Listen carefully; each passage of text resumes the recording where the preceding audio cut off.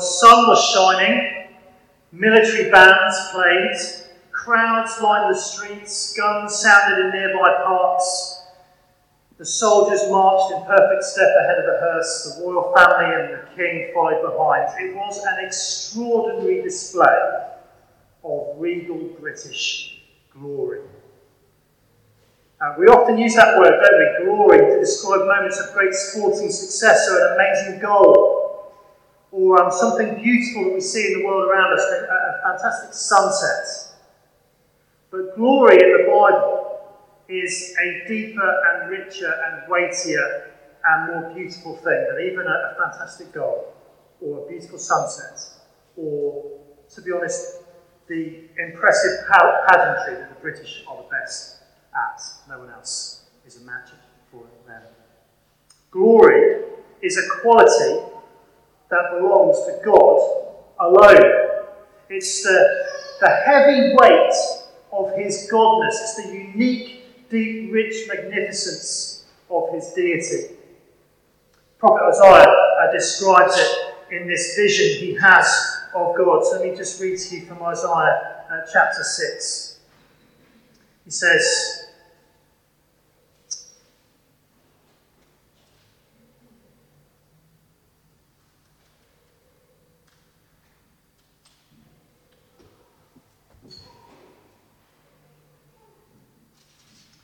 in the year that King Uzziah died, I saw the Lord high and exalted, seated on a throne, and the train of his robe filled the temple.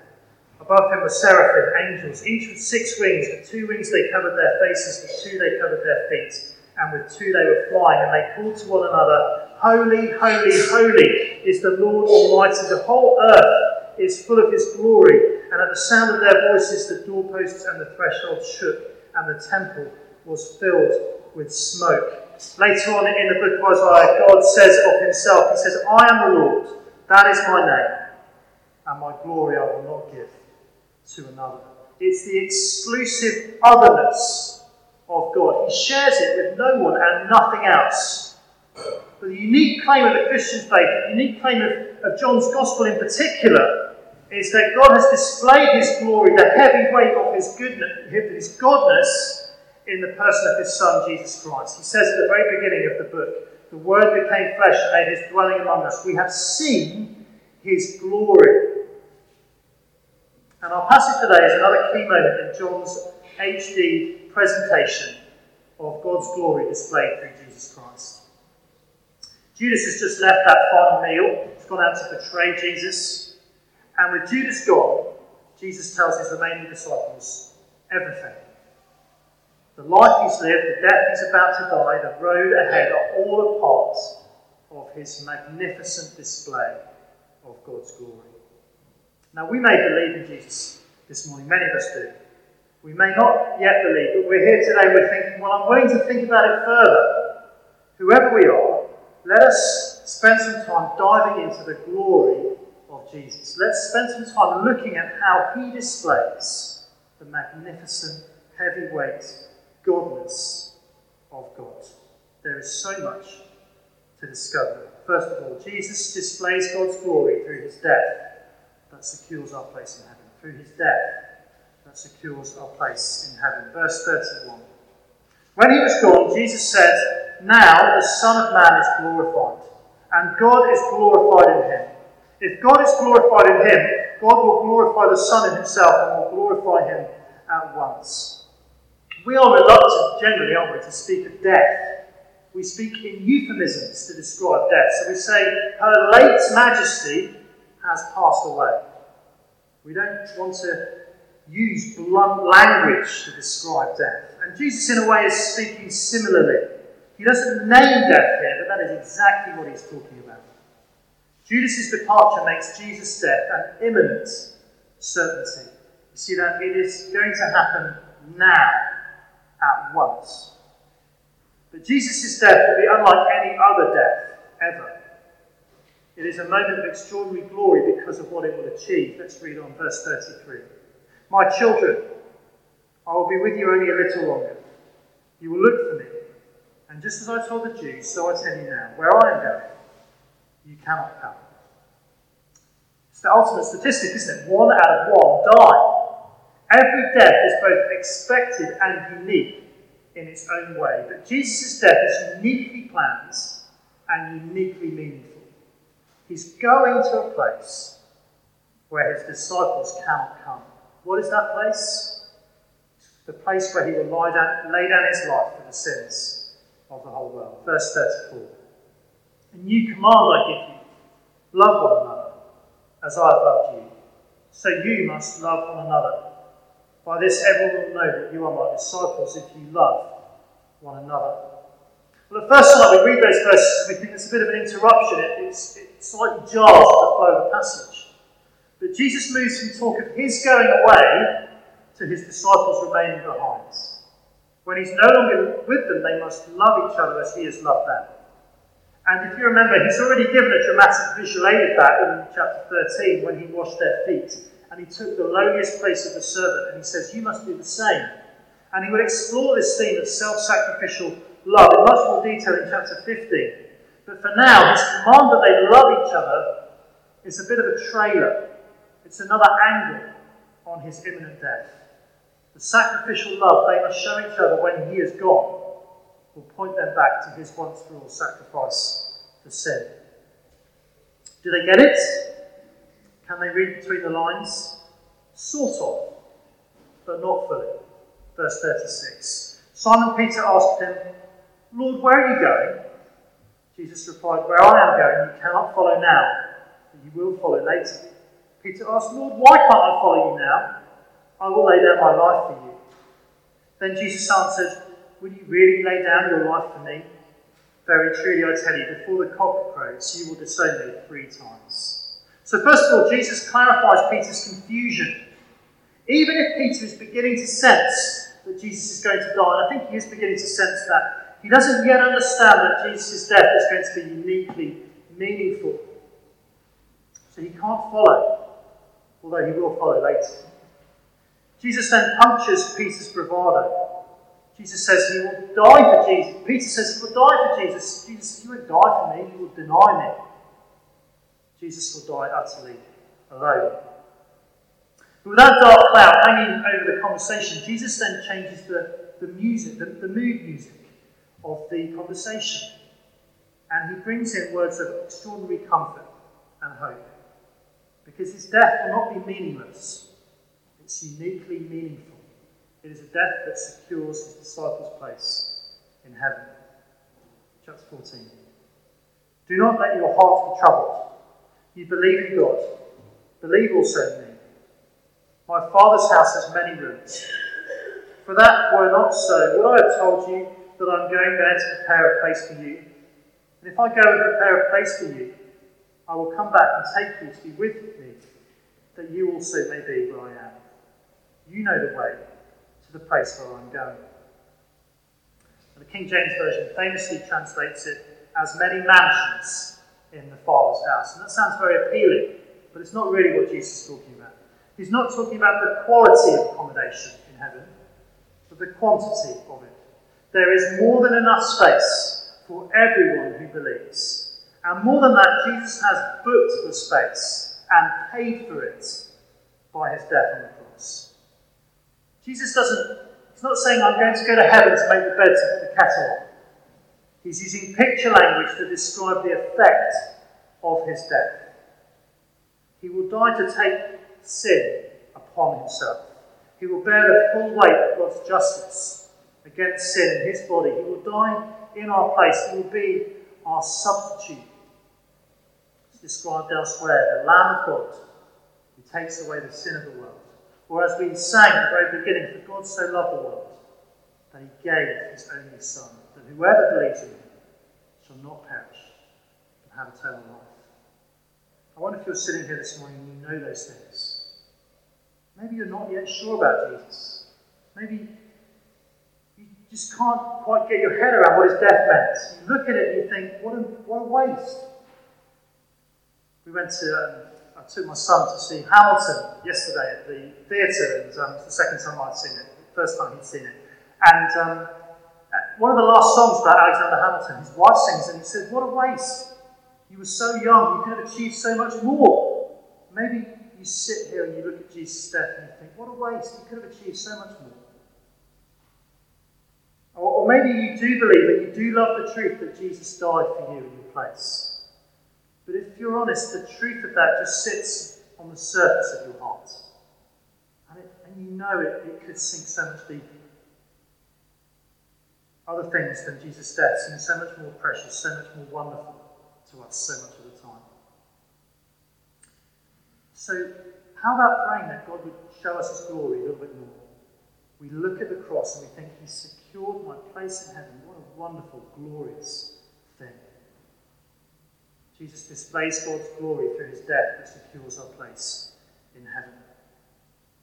But maybe we're still not certain. Maybe we've still got questions and we don't know where the answers are. Well, in that case, we're just a little bit like Jesus' first disciples. Because Thomas has got a question and Philip has got a question. So let's move on. Second, Jesus displays God's glory through his full revelation of the Father. Through his full revelation of the Father. Thomas said to him, Lord, we don't know where you're going. So how can we know the way? You can almost sense his frustration, can't you? But Jesus still won't give Thomas and the rest of the disciples a straight answer. And he changes the imagery, actually. He says, I am the way, and the truth, and the life. No one comes to the Father except through me. Well, I wonder what you would say is your defining moment of revelation for the Queen. Maybe it's that, probably not for many of us who weren't alive, maybe it's that speech she made on her 21st birthday. Maybe it's the speech she made after the death of Diana. Maybe it's her appearance with James Bond in 2012 or with Paddington Bear earlier this year. Several moments of decisive revelation when we got to see the kind of person she was. But for Jesus Christ, there is only one moment of decisive revelation, if you like. For God, only one person of decisive revelation. It's his Son, the life, death, and resurrection of Jesus. If you really know me, you will know my Father as well. From now on, you do know him and have seen him. See, Thomas has protested. He says, we don't know the way. And Jesus sets him straight. He says, I am the only way to God. I'm the true way. There's no other. I'm the way of life. All other ways lead to death. I am the way and the truth and the life. And notice that the way isn't a path. It's a person. And it's Jesus himself. And notice that the destination isn't really a place. It's not really heaven. It's a person too. It's the Father. John Bunyan describes it brilliantly in his allegory of the Christian life, Pilgrim's Progress. Christian is on the way to the celestial city, and he spots these two characters climbing over the wall to get into the way. They're called formalist and hypocrisy. And he tells them, you can't do that. You've got to start at the beginning. You've got to come through the gates. And they say to him, what's matter which way we get in? If we are in, we are in. Thou art in the way, who, as we perceive, came in at the gate, and we also are in the way that came tumbling over the wall. Wherein now is thy condition better than ours? In other words, they say to him, who cares how you get to heaven? As long as you're on the way there. What does it matter what path you take? Jesus says the way we take, the path we take, matters more than anything else in the world. We may be sincere and genuine in our desire to get to heaven, but we may be sincerely and genuinely wrong. Rich and I were doing some inviting on Friday in the community, inviting people to Abide. We met lots of people from another faith. Sincere and genuine. Sincerely and genuinely wrong. It's as Christian says to his fellow pilgrims, I will walk by the rule of my master. You walk by the rude working of your fancies. You are counted thieves already by the Lord of the way. Therefore I doubt that you will not be found true men at the end of the way. You see, we can't get to heaven under our own steam, or even by trying to make sure that we're in the right queue. The news is all about queues at the moment. We need to look at Jesus and ensure that he is in us. He's the path. He must be in us. Because Jesus displays God's glory through his unique revelation of the Father. We don't need to look anywhere else, even if that is hard to grasp. Philip said, verse 8, Lord, show us the Father, and that will be enough for us. Jesus answered, don't you know me, Philip, even after I have been among you such a long time? Anyone who has seen me has seen the Father. How can you say, show us the Father? You see, Jesus' words are beyond comprehension to Philip, but they're not incomprehensible. It's the simple and profound and uncomfortable claim of Christianity. Jesus is God himself, the creator of the universe, physically seen, physically touched, the decisive, once for all, final revelation of the Father. It is beyond belief. We'll never get our heads around it fully. But it's not unbelievable. Because the evidence of history backs up the claim. You see verse 10. Don't you believe that I am in the Father and that the Father is in me? The words I say to you I do not speak on my own authority. Rather, it is the Father living in me who is doing his work. Believe me when I say that I am in the Father and the Father is in me. Or at least believe on the evidence of the works themselves. What did Jesus do? He claimed to be the light of the world. And he opened the eyes of a man born blind. He claimed to be the bread of life, and he fed a crowd of 5,000 men with a few loaves of bread and fish. He claimed to be the resurrection of the life, and then he spoke outside his friend's tomb, Lazarus, come out. And he came out. See, neither Philip nor anyone else is expected to have blind, irrational faith.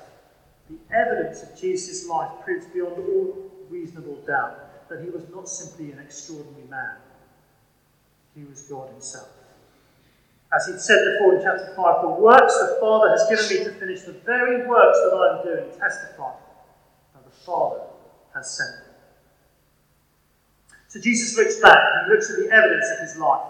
But he's also got an eye on the future too when he's talking about his works. Water into wine, sight to the blind, raising the dead, they are all pointers towards the most decisive work of all, his death and resurrection on the cross. And he invites Philip to believe. He says to you and me as well today, believe. Jesus' whole life work, culminating at the cross and the empty tomb, display God's glory. He fully reveals the Father. So he looks back to his work, he looks forward to the cross and the empty tomb, and then remarkably, actually, he looks further forward too. Because God's glory didn't stop being displayed when Jesus rose from the dead. It continues to be displayed through history as his disciples put their trust in him. And that's our final lesson. Thirdly and finally, Jesus displays God's glory through his promise to answer our prayers. Through his promise to answer our prayers. Verse 12. Very truly I tell you, whoever believes in me will do the works I have been doing, and they will do even greater things than these, because I am going to the Father. Well, there was a time when it was hard to imagine anyone ever being a better tennis player than Roger Federer, who announced his retirement this week. Anyone ever getting more Grand Slam titles than him. But already the other two men on the screen have gone past him. But if Nadal and Djokovic's achievements seemed unlikely or impossible, how can Jesus say that his disciples will do greater things than him? You can't get greater than raising the dead. Well, the clue is at the end of verse 12. He says, they will do even greater things than these because I am going to the Father. Why is Jesus going to the Father? To pay for sin. Jesus is not talking about signs and wonders. He is talking about the hidden, extraordinary forgiveness of sin in the human heart. And he speaks about this later on to his disciples after he's been raised from the dead. Chapter 20. He breathed on them and said, receive the Holy Spirit. If you forgive anyone's sins, their sins are forgiven. If you do not forgive them, they are not forgiven. He gives them a little picture there of the work that they will spend the rest of their lives doing, proclaiming the good news of Jesus dying in their place so that their sins could be forgiven, and inviting sinners all over the world to put their trust in him. That is the greater work.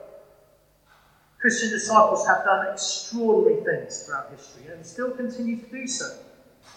But there's no greater work to be involved in than this, proclaiming the good news that sins are forgiven in Jesus.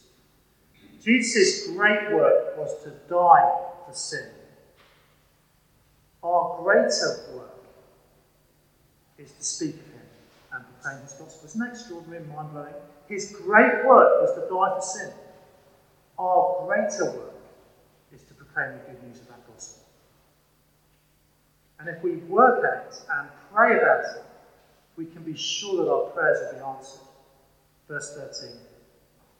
And I will do whatever you ask in my name, so that the Father may be glorified in the Son. You may ask me for anything in my name, and I will do it. Jesus is giving us a litmus test for our prayers. Are we praying as he would? Are our desires aligned with his? He's not guaranteeing that every time we pray for someone who doesn't know Jesus that they're going to come to know him. But the big picture promise is still true. Jesus went to the Father so that sins could be forgiven.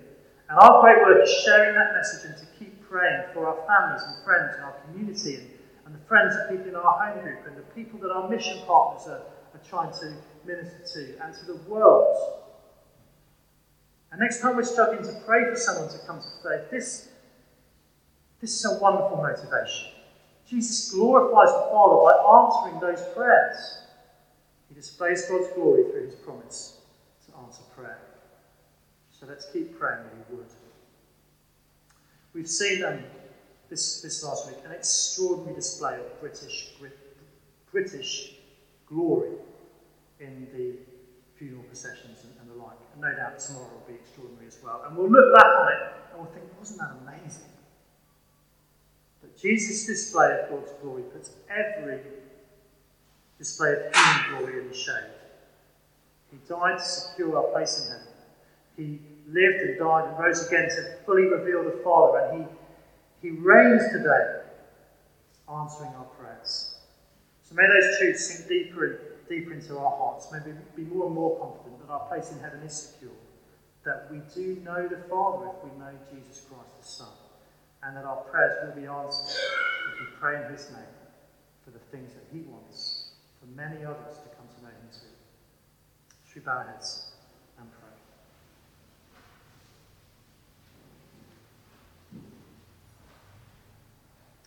Our Heavenly Father, we thank you so much that Jesus displays your glory. He is the full, final revelation of God.